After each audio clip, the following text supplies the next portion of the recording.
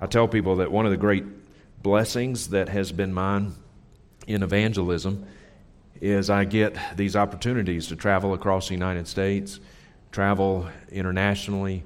I've been to 27 different countries, some of those countries multiple times. And it can be discouraging as you look at the broad, visible spectrum of Christianity, because there is so much compromise out there. There are so many bad churches. There are so many moral failings amongst big-name preachers and commercialism and self-promotion and all that kind of stuff. I mean, we see it, right? But what we don't see are the thousands of churches out there that are sound, that are good, that are led by faithful men who love the Lord, who labor in His Word, who shepherd the sheep, care for the flocks. These men are not being, they don't have the spotlight. They're not being asked to speak at the big conferences. They're not being interviewed. No one knows about them. But they're there. They are out there, and they are all around the world. They are all around the world. I've been to some of these churches, and just a very small fraction of them, but they are out there. God does have His people out there. He does have His churches. He does have His faithful shepherds. And so the broad visible spectrum may be discouraging, but be encouraged, dear ones. We have like-minded brothers and sisters in Christ all around the world. And so it's truly been a blessing of mine. And I want to also say that I have a tremendous amount of respect for our faithful shepherds out there, and I'm so very grateful for them. And I want to commend the men that you have here, Matt and Thomas and Chris. I lost him; he's somewhere around here. But these are good brothers. These are good men. They love the Lord. They love you. And there are certainly challenges in what I do in evangelism, to be sure, but I don't face the kind of challenges that a pastor faces. I can come into a church and I can spend a couple of days, I can make everybody mad, and then I'm gone, But your pastors, your elders, and by the way, those terms are interchangeable, pastor, elder, and shepherd, they're interchangeable. But they have to put up with you folks. So pray for these men, pray for their families, and they're good brothers. So I really am thankful for our faithful shepherds out there. So, all right, let's go to the Lord in a word of prayer, and we will begin. Father, thank you so much for this time. I thank you for your church. I thank you for the shepherds. I thank you for the faithful brothers and sisters in Christ who gather together every Sunday all around the world. They love you because you have loved us first. They love each other. They love your word. They have a hunger for your word. They have a desire to live lives of obedience to the glory of Christ our King. And we pray now that as we go into this time of worship, we often think of music as worship, and it is, but the pinnacle of the worship is the preaching of your word, and we pray that you would be pleased in this time of worship. We pray that Christ would be honored. I pray that your Holy Spirit would sanctify us in the truth of your word, that the word of Christ would richly dwell within us, as Paul said to the Colossians, so that we may live lives of obedience to your glory, to your honor, that we may carry the name of Christ well, Lord. Sanctify us. May we be conformed into the image of your Son more and more. It's in Jesus' name we pray. Amen. Well, I invite you to take your copy of God's Word and open to the Gospel of Luke. And we will be in Luke chapter 16, verses 19 through 31. Luke 16, 19 through 31. This is a message I have entitled Sola Scriptura. Sola Scriptura. And I trust that will make more sense to us as we kind of walk our way through the text here. But this is the rich man and Lazarus. So Luke 16, 19 through 31. I'll read the text, and then we'll go back and kind of walk our way through this. Jesus speaking. Now there was a rich man, and he habitually dressed in purple and fine linen, joyously living in splendor every day. And a poor man named Lazarus was laid at his gate, covered with sores, and longing to be fed with the crumbs which were falling from the rich man's table. Besides, even the dogs were coming and licking his sores. Now the poor man died, and was carried away by the angels to Abraham's bosom. The rich man also died, and was buried. In Hades he lifted up his eyes, being in torment, and he saw Abraham far away and Lazarus in his bosom. And he cried out, and he said, Father Abraham, have mercy on me, and send Lazarus, so that he may dip the tip of his finger in water and cool off my tongue, for I am in agony in this flame. But Abraham said, Child, remember that during your life you received your good things, and likewise Lazarus bad things. But now he is being comforted here, and you are in agony. And besides all this, between us and you there is a great chasm fixed, so that those who wish to come over from here to you will not be able, and that none may cross over from there to us. And he said, Then I beg you, Father, that you send him to my father's house, for I have 5 brothers, so that he might warn them, so that they will not also come to this place of torment. But Abraham said, They have Moses and the prophets. Let them hear them. But he said, No, Father Abraham, but if someone goes to them from the dead, then they will repent. But he said to him, If they do not listen to Moses and the prophets, neither will they be persuaded, even if someone were to rise from the dead. May God bless the reading of his word. This is not a warm, fuzzy passage of Scripture. You're not going to read about this text of Scripture in Chicken Soup for the Soul or anything like that. You will never hear Joel Osteen reference this passage, I can assure you. It's not a warm and fuzzy passage of Scripture. On many levels, it is disturbing. It is graphic. It is jarring. But I trust as we work our way through this text, we will see that this is actually an encouraging passage of Scripture to us. Now, let me set the scene here just a little bit. There is some debate as to exactly what this is. Some believe that this is a real event in history, that the rich man and Lazarus were real historical events, and right now, as we speak, the rich man is languishing in the lake of fire. Lazarus is in Abraham's bosom, that these were real historical figures. Others believe that this was a parable that Jesus taught. And there is some weight to both understandings of this text. It is situated amongst other parables that Jesus was teaching. And so that lends a lot of weight to the fact that this is a parable.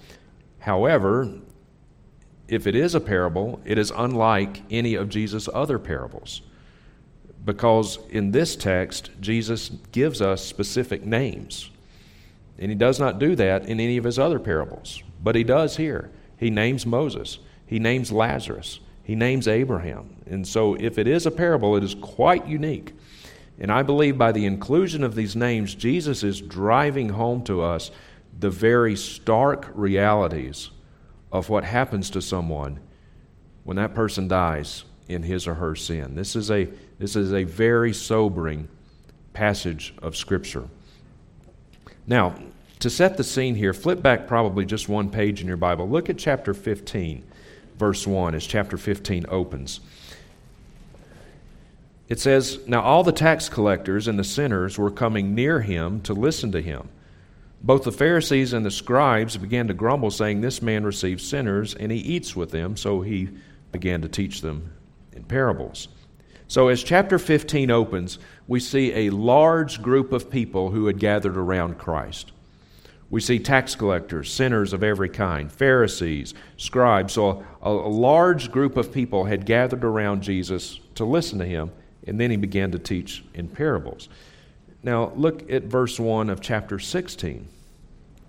It says, Now he was also saying to the disciples. So as chapter 15 opens, Jesus is addressing this large crowd.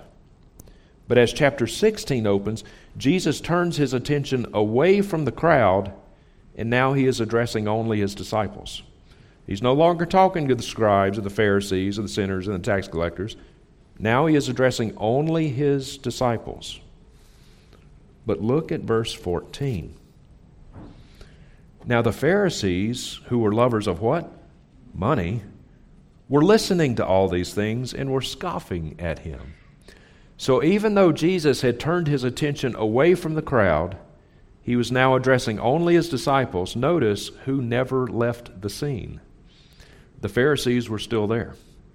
They were still there, kind of hanging around in the background, eavesdropping on what Jesus was saying. They never left the scene. And the Bible says that the Pharisees were lovers of money. And so this text, this account, this parable that Jesus gives would have absolutely scandalized the Pharisees. So let's walk our way back through it now. Verse 19. Now there was a rich man, and he habitually dressed in purple and fine linen, joyously living in splendor every day. The picture here is one of extreme opulence. This man was extraordinarily wealthy. It says he habitually dressed in purple and fine linen. Now, purple was a very difficult color to manufacture 2,000 years ago. Today, no big deal. 2,000 years ago was a different story. The color purple was actually derived from the oil of snails.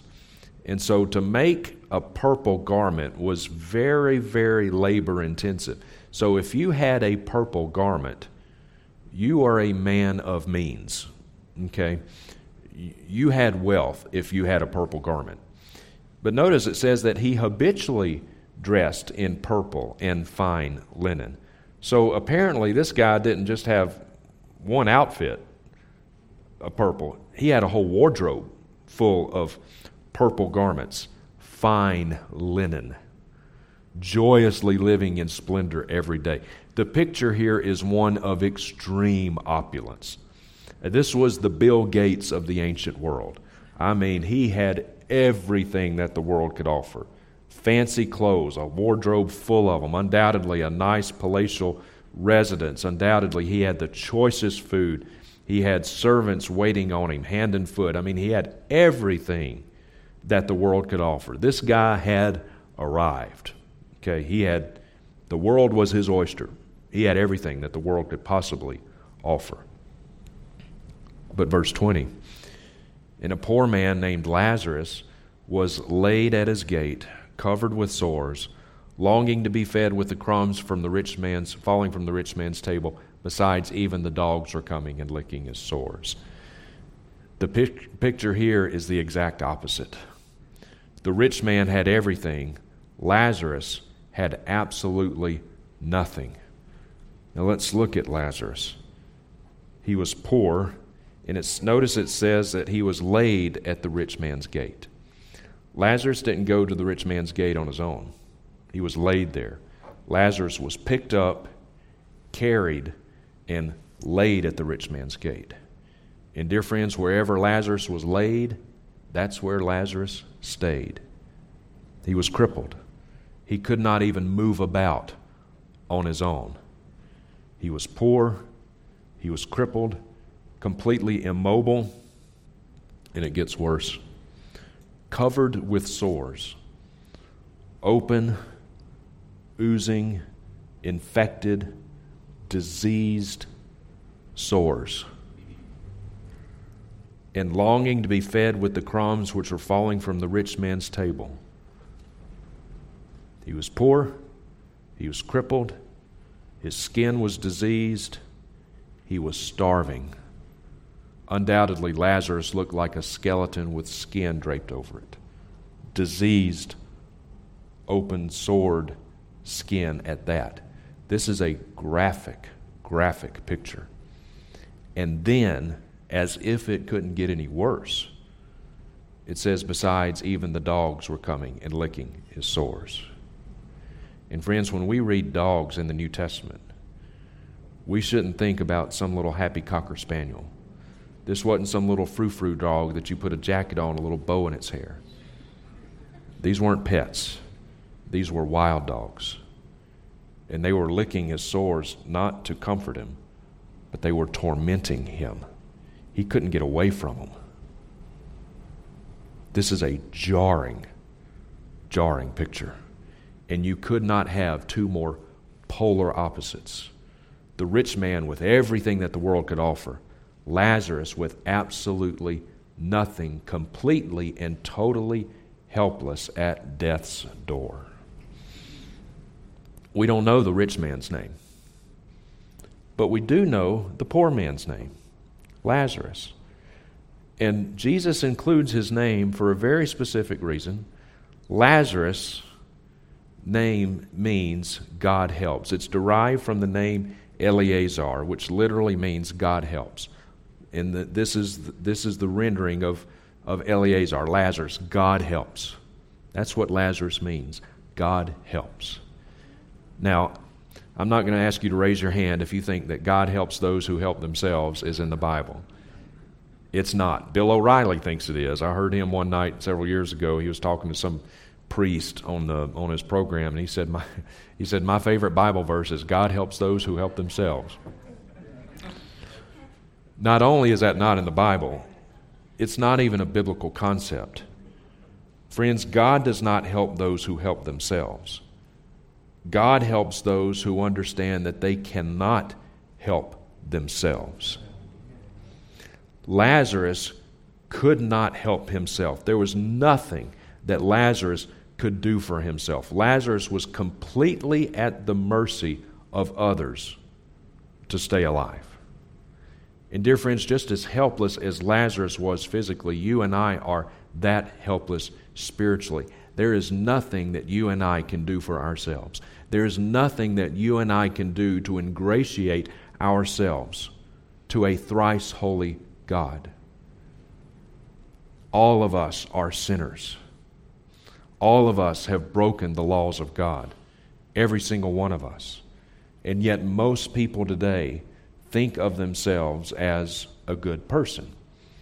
Well, I'm a good person. I guarantee you, if you were to go up to 100 people at random on the streets of Denver and ask them, are you a good person? 99, if not 100% of them will say, yeah, I'm a good person, because what we like to do is we like to compare ourselves to other people.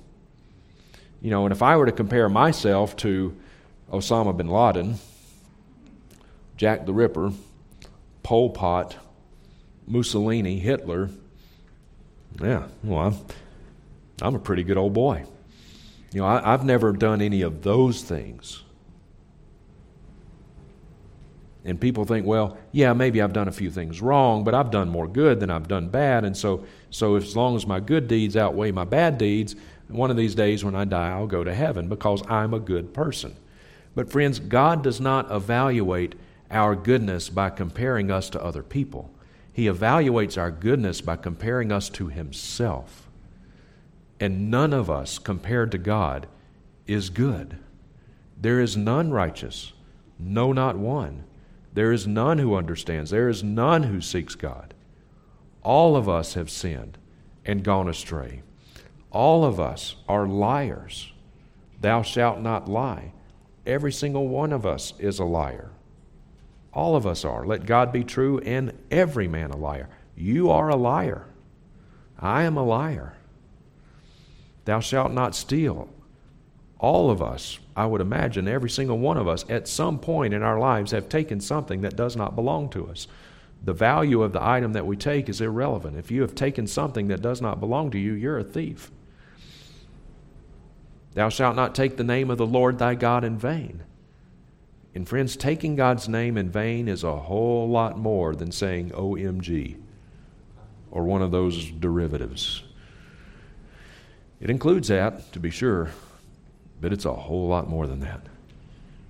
Anytime we claim to be Christians and carry ourselves in such a way that does not reflect well on Christ, we're taking His name in vain. Anytime we sin, whoever sins, it's taking the Lord's name in vain. Thou shalt not commit adultery. Oh, I've never done that. Don't let yourself off the hook too quickly.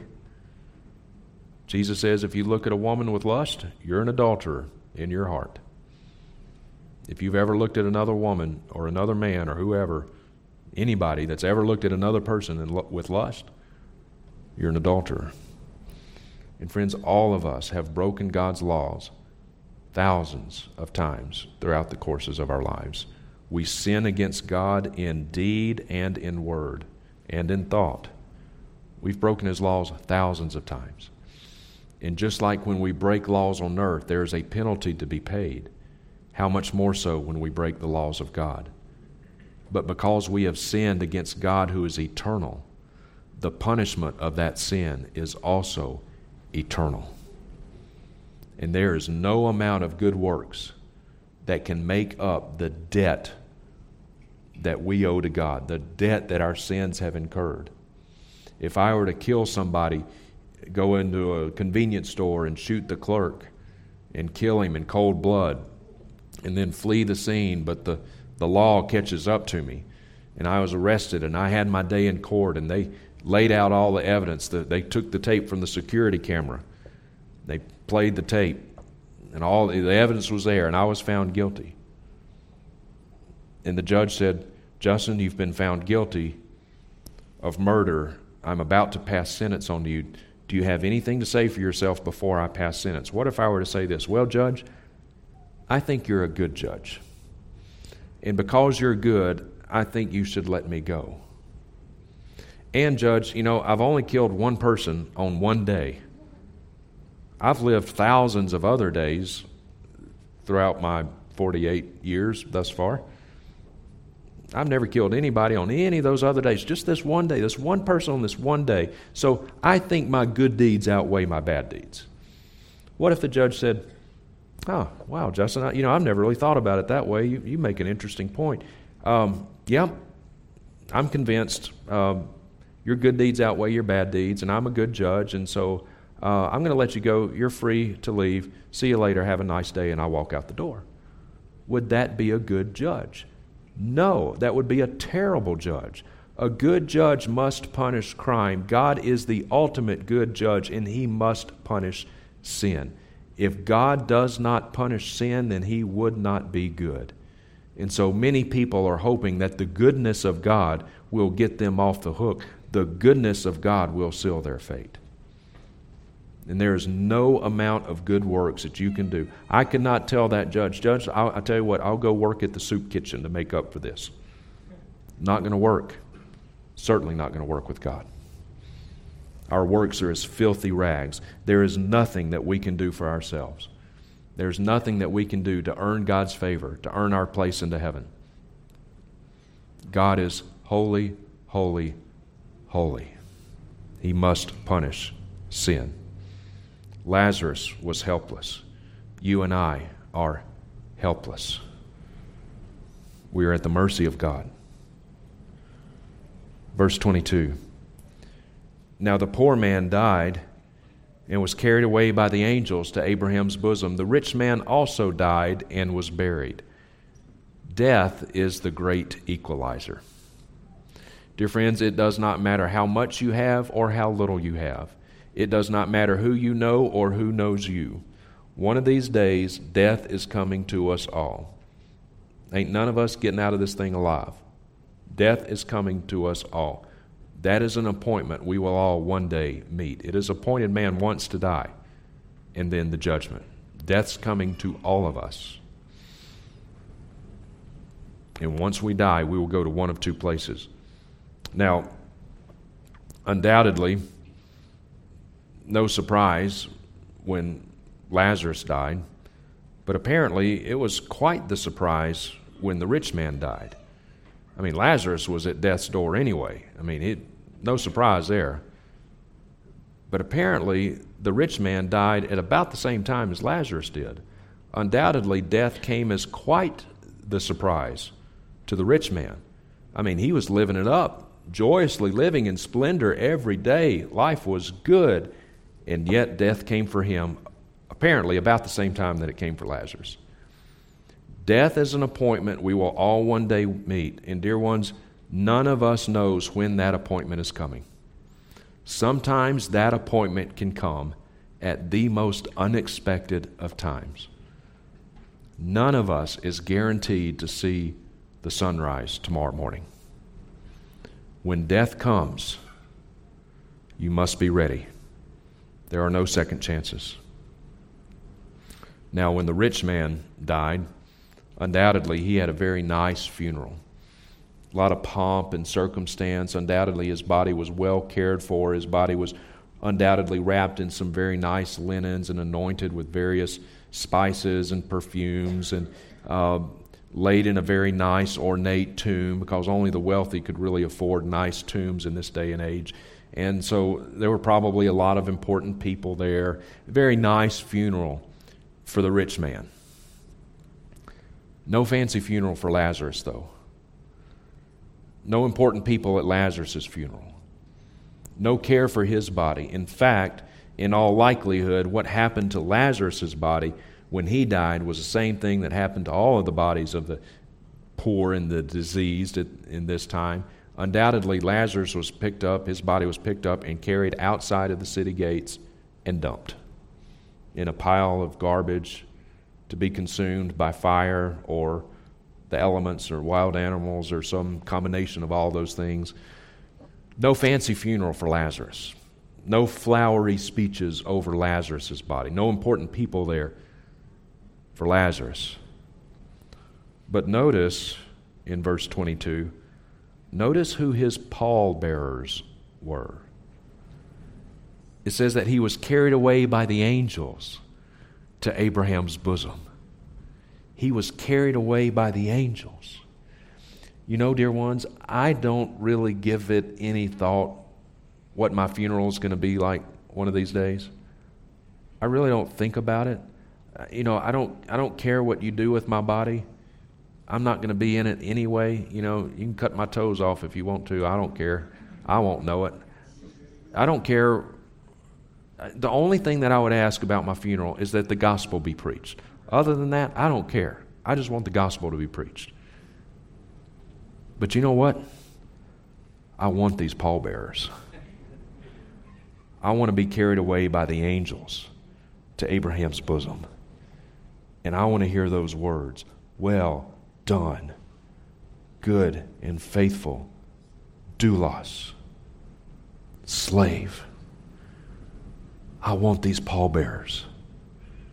And the only way to have these pallbearers, the only way that you will know that one day when your appointment with death comes, that you will be carried away by the angels to Abraham's bosom in the presence of Christ, is to be in union with the Lord Jesus Christ. To be adopted into the family of God through the merits of Christ. And that only comes when we repent of sin, turn from sin, and place our trust in what Jesus did for us on the cross. We have no righteousness on our own. We must have His righteousness. We must have His righteousness that is alien to us. And that righteousness comes when God grants repentance from sin and grants us faith in Christ. There is salvation in no one else. You cannot earn this righteousness. Lay your works down. They will profit you nothing. They are as filthy rags before a holy God. The only way to have these pallbearers is to repent of your sin and place your trust in what Jesus did on the cross.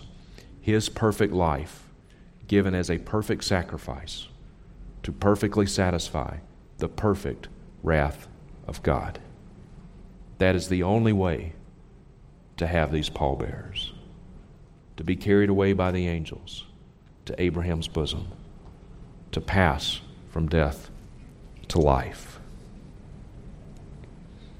Verse 23, in Hades he lifted up his eyes, being in torment, and saw Abraham far away and Lazarus in his bosom. And he cried out, and he saw and he said, Father Abraham, have mercy on me, and send Lazarus, so that he may dip the tip of his finger in water and cool off my tongue, for I am in agony in this flame. There is so much here in verse 24. There is so much that condemns the rich man in verse 24. He cried out, said, Father Abraham, have mercy on me. Send Lazarus so that he may dip the tip of his finger in water and cool off my tongue, for I am in agony in this flame. Do you know what the most terrifying thing about hell is? God. Because He's there. He is there in His wrath. I hear so often preachers describe hell this way: if you die in your sins, you will be eternally separated from God. That's not entirely true. That's half true. But it's not entirely true. Those who die in their sins, when they go to hell, they will be separated from God relationally. There is no relationship there. There is no love exchange there between the condemned and God. There is no fellowship there. They are separated from God relationally, but judicially, they will be in the presence of God forever and ever. Read Revelation chapter 14, verses 9, 10, and 11. Those who are in the lake of fire, it says they will be tormented day and night in the presence of the holy angels and in the presence of the Lamb, Christ. In the full, undiluted fury of God's wrath will be poured out on the ungodly, will be poured out on those who died in their sins. There will be wailing, weeping, gnashing of teeth. The worm will not die, and the fire will not be quenched. When I think about hell, my circuit breakers trip. I can't comprehend it. I can't comprehend it. Hell is so horrible because God is so holy. We have sinned against one of eternal value, eternal worth, and the punishment of that sin is also eternal. We should not soft pedal hell. And sometimes I wonder if we really believe what we say we believe about what happens to people when they die in their sins. Sometimes I wonder if we really believe that. Do we really believe that people who die apart from Christ, die in their sins, go to this place where the worm does not die, where the fire will not be quenched, where there will be wailing and weeping, gnashing of teeth? Do we really believe this? And if we do, why are we not out in the highways and the hedges telling people how to escape this place? Why do we not share the gospel with more people and tell them how to escape this? How much do you have to hate someone to know that they are dead in trespasses and sins, and yet not offer them the gospel, the one thing that can save them from this place? Notice too, it says that he cried out and he said, Father Abraham, Father Abraham. The rich man died, found himself in the lake of fire, which will, Revelation 21, when those eschatological events take place, will become hell with a proper capital H, but it's the same basic thing. He found himself in the lake of fire and somehow had this ability to see across this great chasm, and he saw Abraham, recognized him, and called him by name. Even gave him a title of respect. Father Abraham. What does that tell us about the rich man? The rich man was not some atheist.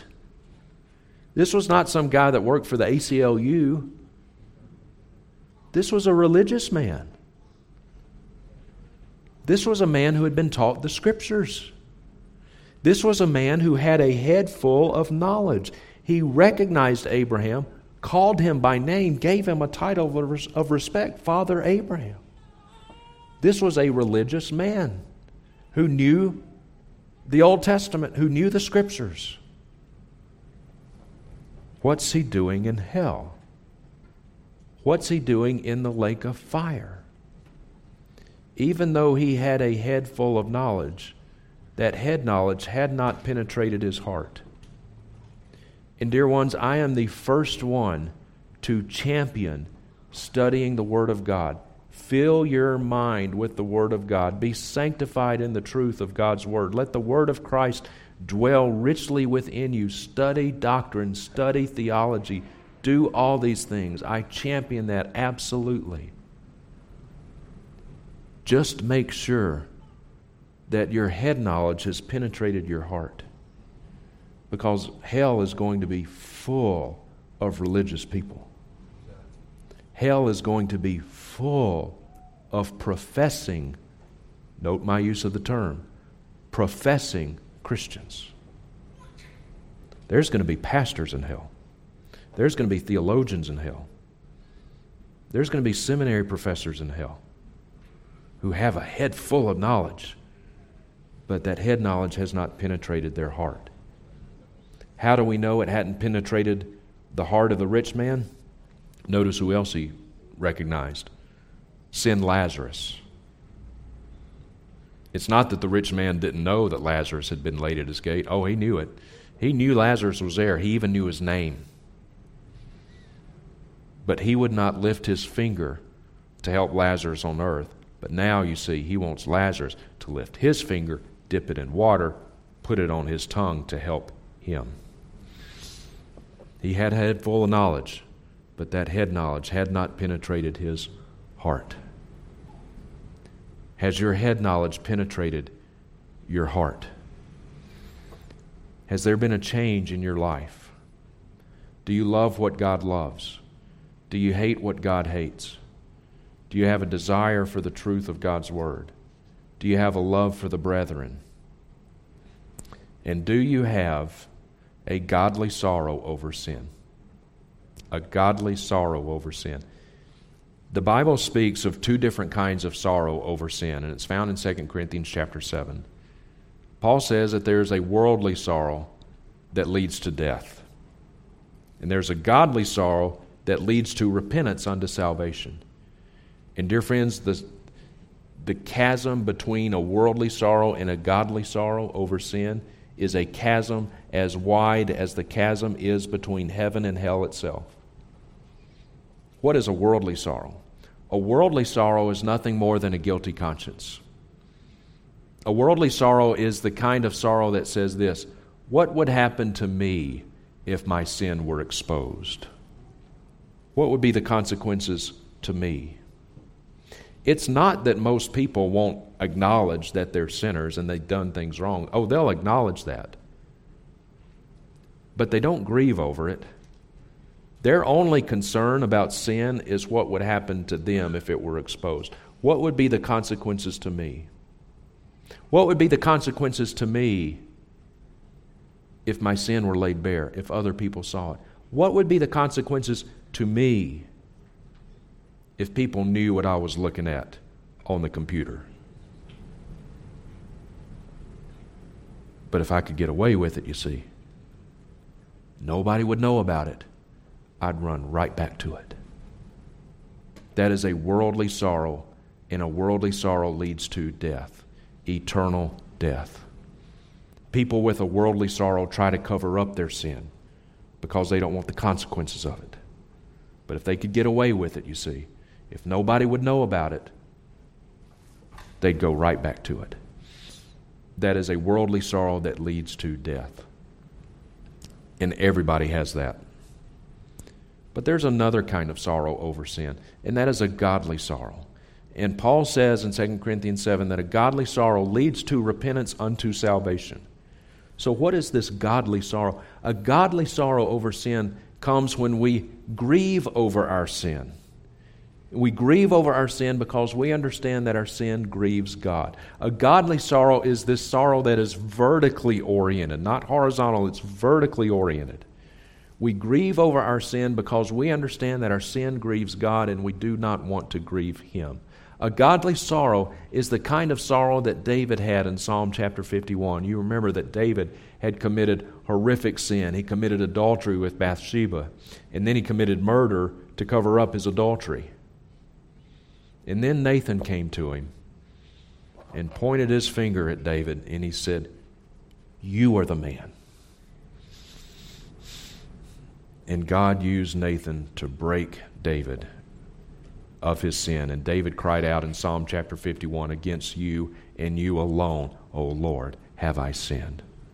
My sin is ever before me. You are blameless when you speak. I have no defense." He grieved over his sin because he understood that his sin grieves God. This is one of the true hallmarks of the new birth, of regeneration, when we grieve over our sin, because we know that our sin grieves God, and we do not want to grieve Him. I am not teaching here sinless perfection. We as Christians can and do sin. 1 John 1:9, if we confess our sins, He is faithful and just to forgive us our sins and cleanse us from all unrighteousness. That was written to a church. That was written to believers. So as Christians, yes, we do stumble into sin, but Christians don't swim in it. We don't enjoy sin. We don't relish sin. We don't look for opportunities to sin. We don't plan it out. When we as Christians sin, it grieves us. And we grieve over our sin because we understand that our sin grieves God. This is a true hallmark of the new birth. It is good and it is right to warn people to flee from the wrath to come. It is good and it is right to warn people of hell. We should be doing that. But dear ones, just as much as we should want a Savior from hell, we should want a Savior from sin. There are a lot of people out there who want a Savior from hell. They want to get out of hell free card. But there's not nearly as many people who want a Savior from sin. If your sin does not grieve you, then you need to examine yourself to see if you're in the faith. If you want a Savior from hell but not a Savior from sin, you have a Savior from neither. The rich man had a Savior from neither. And notice even in the lake of fire, notice that Lazarus is still nothing more than his errand boy. No apologies from the rich man to Lazarus. No, Lazarus, I'm sorry. I'm sorry, Lazarus, that I did not help you on earth. Please forgive me. The fires of hell do not work repentance. No sorrow, no grief, no apologies. The rich man is more hardened now than he was when he was alive on earth.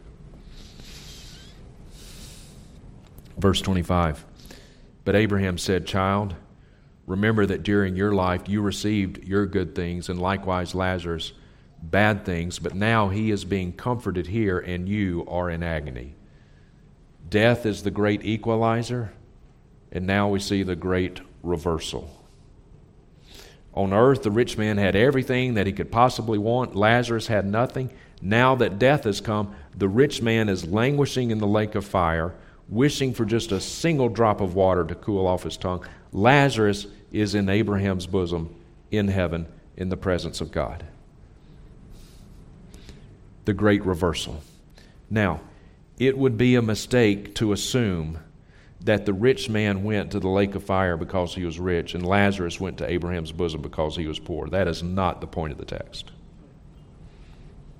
There's nothing inherently wrong with being wealthy. If you have worked hard and God has been gracious to you to allow you to keep some of the fruits of your labor, wonderful. Praise the Lord for that.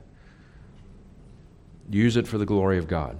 Nothing wrong with being wealthy, nor is there anything inherently honorable in being poor.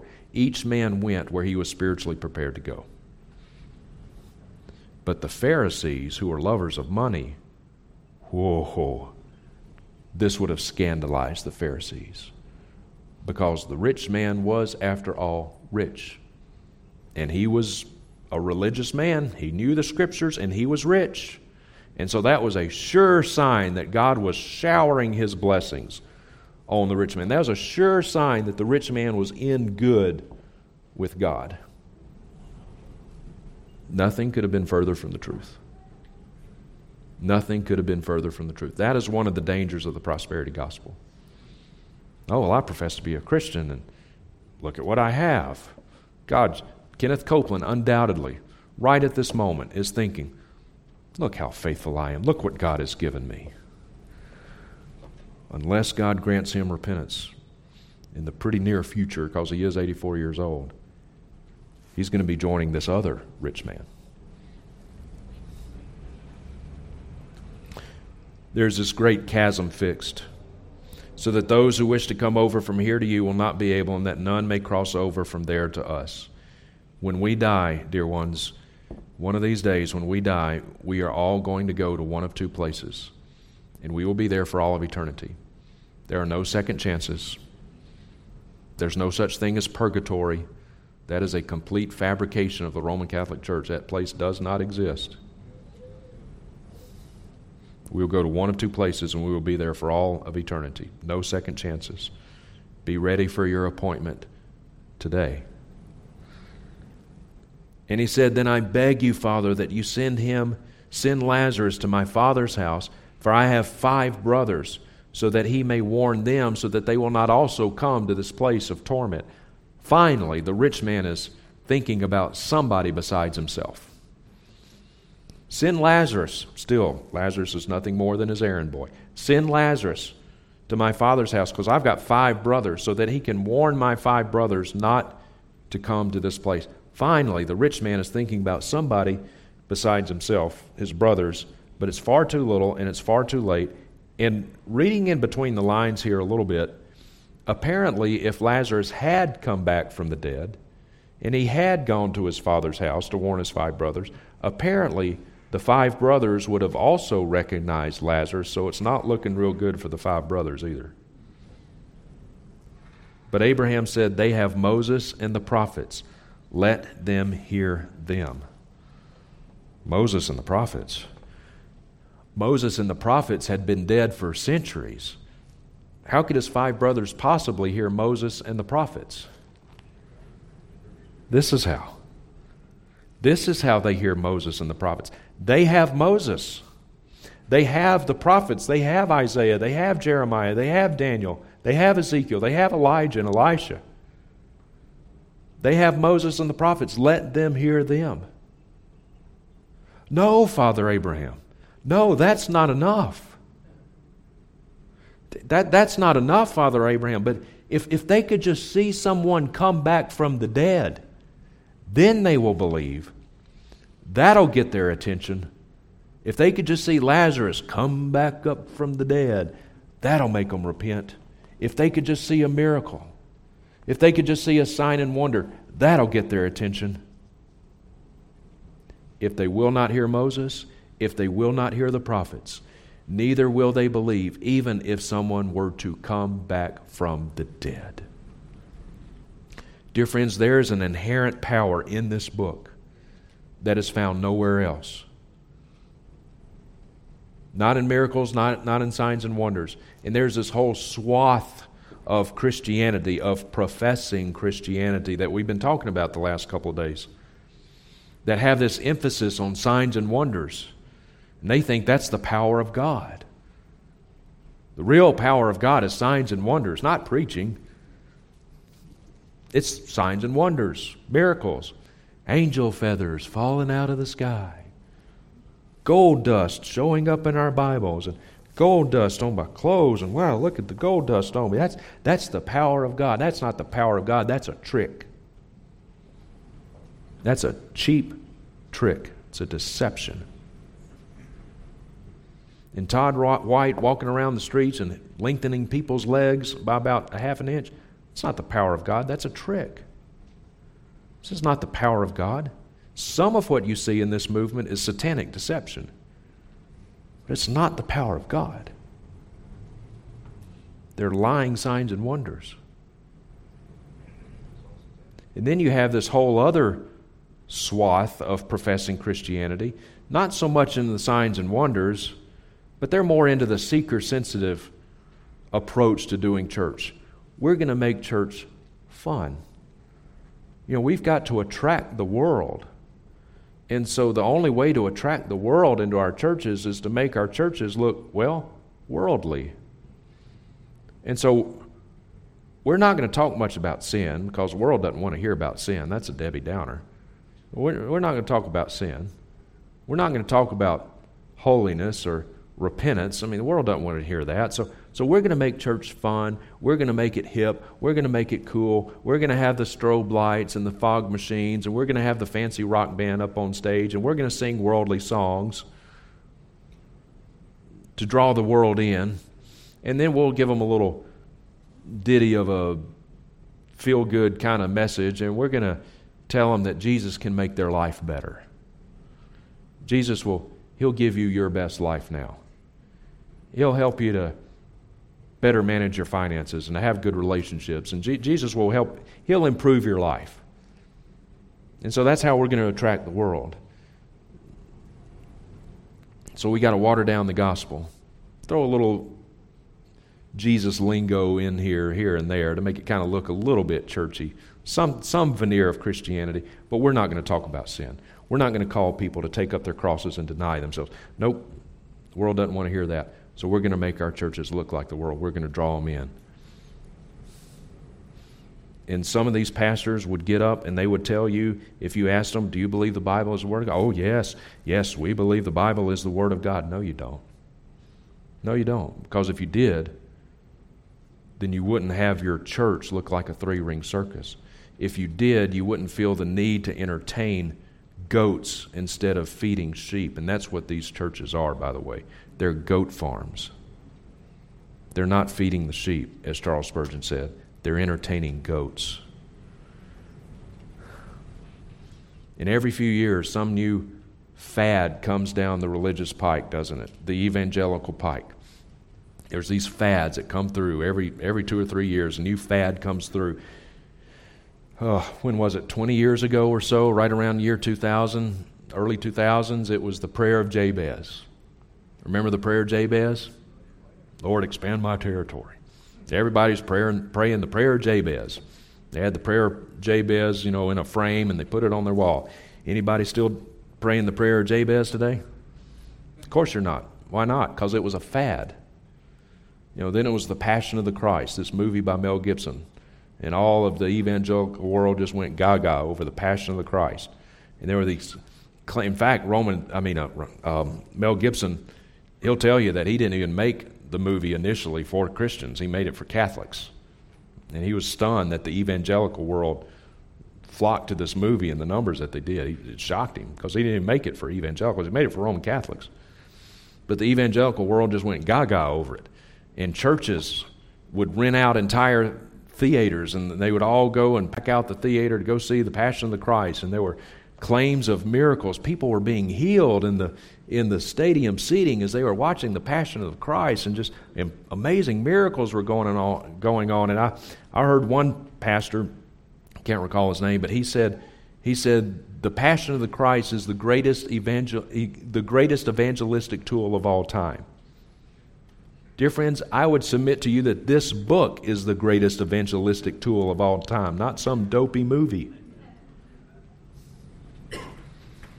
And it's like evangelicals, they want to be accepted by the world so badly, and so they try to look cool and try to come up with something that looks cool and fatty and to make the world like us. And now we're trying to curry the favor of leftist political people with the social justice movement, and evangelicals, even some in our circles, are being swept away by the winds of the social justice movement because we just got to have this, we have this inexplicable need for some reason for the world to accept us. We're okay, world. We're not as goofy as you think we are. And so we're being swept away by the winds of social justice. That'll make Christianity, that'll broaden our tents. We're not supposed to look like the world. We're different. That's what the definition of a church is, the ecclesia, those who have been called out of the world. We live in the world, but we're not of the world. And if your church looks like the world, leave. Evangelize the world.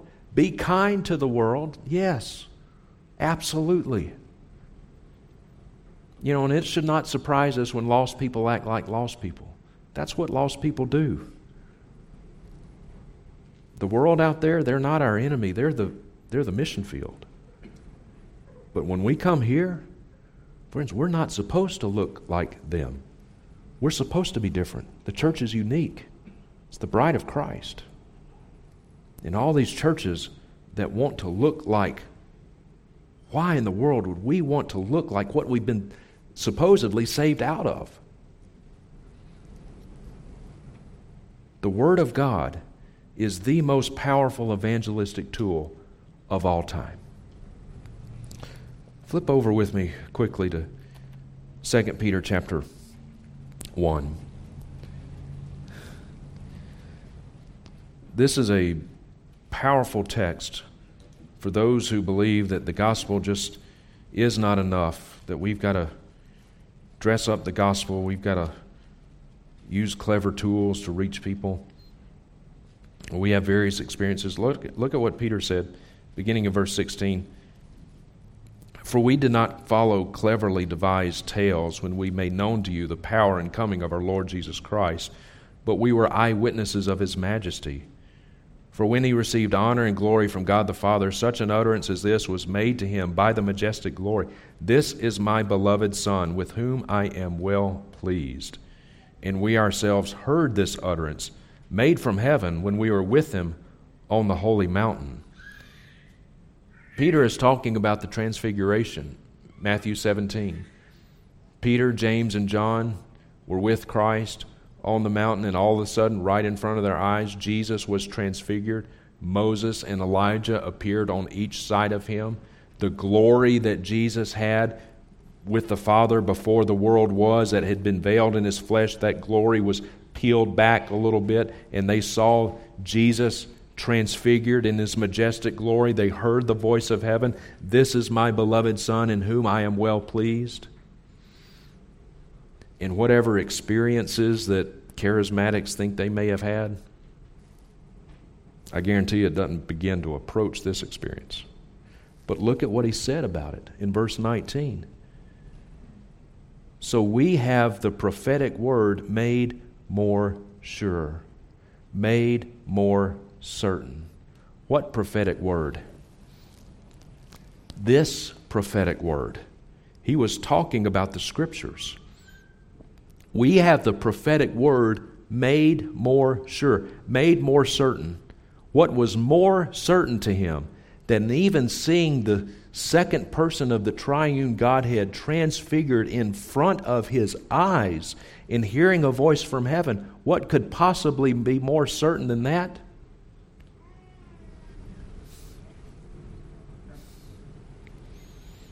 This is the most powerful evangelistic tool of all time. You're holding a copy of it in your lap.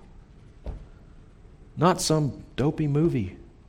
Not the latest religious fad to come down the pike. Not the latest Kendrick Brothers movie or any of that stuff. This is the most powerful evangelistic tool of all time. Paul says in Romans 1, "For I am not ashamed of the gospel of Christ, for it is the power of God unto salvation for everyone who believes, for the Jew first and also to the Greek." I'll close with this. I suppose every preacher, every evangelist has an airplane story. You hear airplane stories a lot from preachers. And I've got a number of them, but one that stands out in my mind in particular.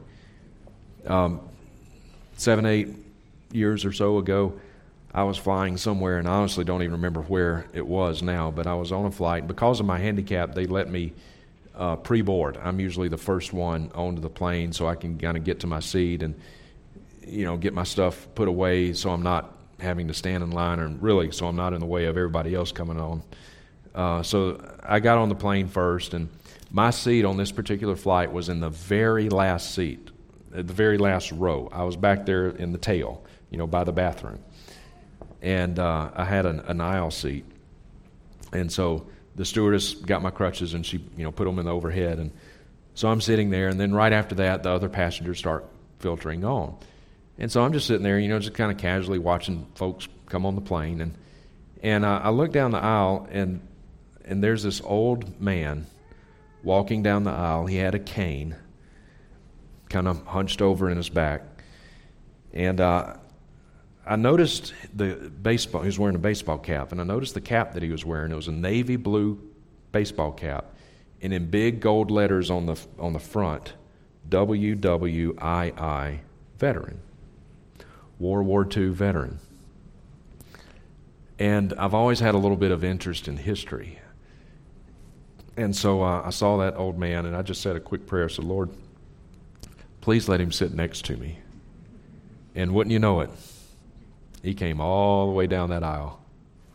His seat was right next to me. And so he came in, he sat down, and I, let him get his stuff settled a little bit, his cane put away and all that kind of stuff. And I introduced myself. I said, my name is Justin. I shook his hand. I said, what's your name? He said, hi, Justin, my name is Fred. And I said, well, Mr. Fred, I just call him Mr. Fred.